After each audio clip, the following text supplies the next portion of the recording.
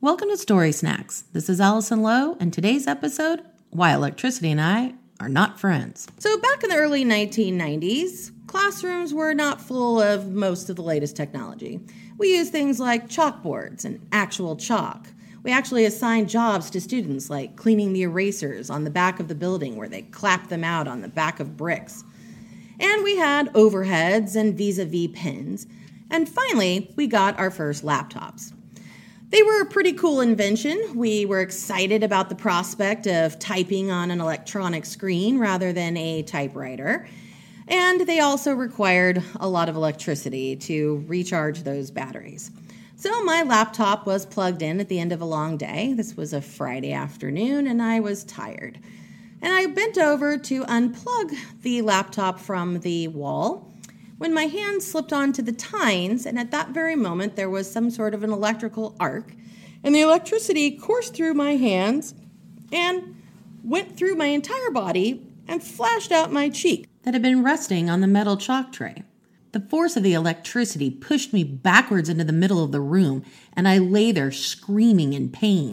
My teammate ran in from next door, took one look at my smoking cheek, and called 911.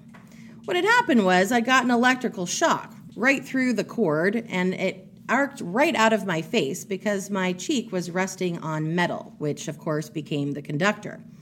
I was packed up by some cute firemen and put into the back of an ambulance and taken to St. Vincent's Hospital, where they hooked me up to heart monitors to make sure that I would still be shipshape for Monday's class.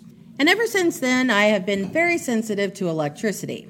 In fact, so sensitive that on another occasion, when I was visiting my brother in New York, he was having his college graduation, I had a narrow escape from a bolt of lightning. So as I said, I was there for my brother's college graduation, and my husband and I, with my parents, we were all driving around and enjoying Long Island.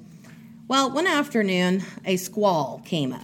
And I mean a crazy tornado cell just appeared out of nowhere, which apparently was quite common on the East Coast.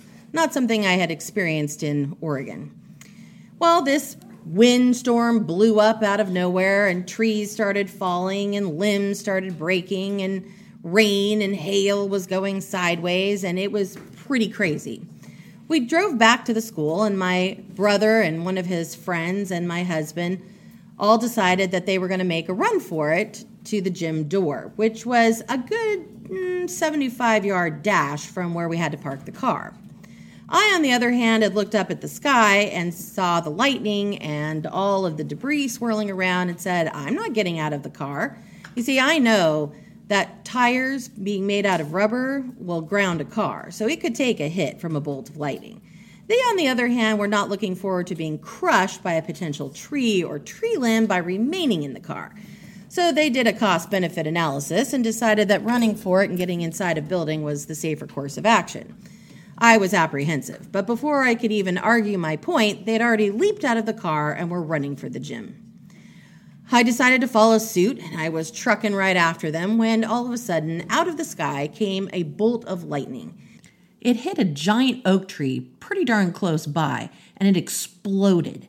I was so scared, and the ringing in my ears was so loud that I didn't even notice that I was covered on my entire backside with tiny little wooden slivers from the exploded tree.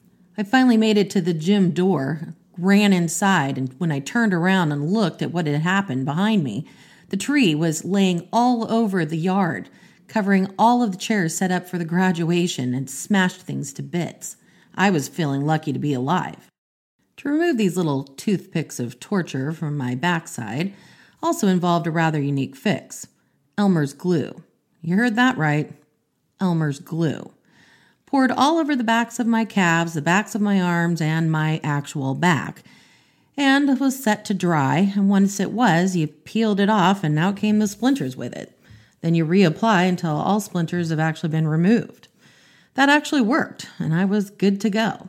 Unfortunately, the graduation scene still had a lot of cleanup and chainsaws to get it in ship shape, but we did have that graduation and celebrated.